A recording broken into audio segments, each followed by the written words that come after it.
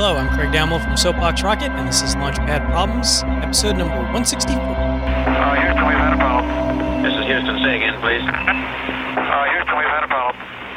All right, so if you listen to 163, not everybody was a fan of it. It was about using human blood, and, even honestly for me, I don't do well at seeing blood, but it doesn't bother me to think about it.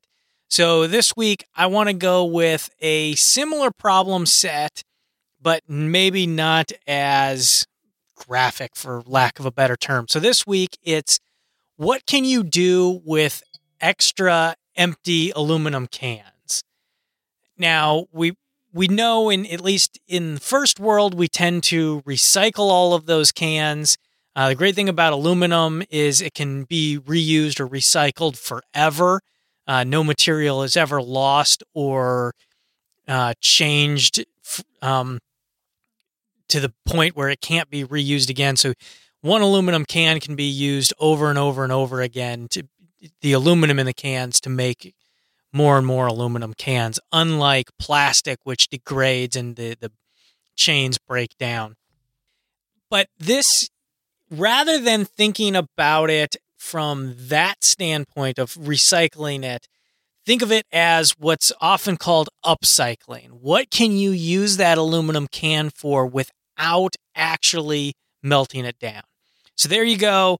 No human blood, just aluminum cans. What are you going to upcycle your aluminum cans to be?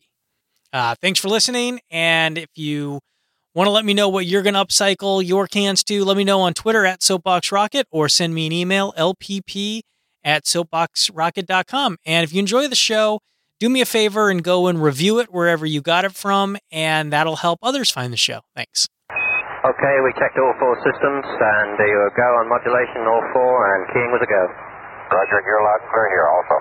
So if you want to think about this problem more in a reality-based terms, real terms, challenge yourself to what can these empty cans be used for in the third world? What can somebody it lives in the third world that's very poor use these cans to do to add value to their life?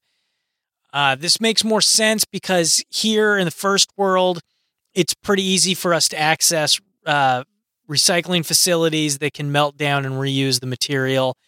But if you don't have access to the the metal smelting, perhaps there is more value in using it without melting it back down to its bare aluminum. Heineken did this with what they called a Wobo bottle, which was a Heineken beer bottle that was in a particular shape, so that after drinking the beer, you could then use those bottles as bricks to build huts, or I guess anything that needs bricks. So there you go. Try to use this one to think about the third world rather than what you would use the aluminum cans for. And let me know what you come up with. Send me an email, lpp@soapboxrocket.com, or let me know on Twitter @soapboxrocket. Thanks.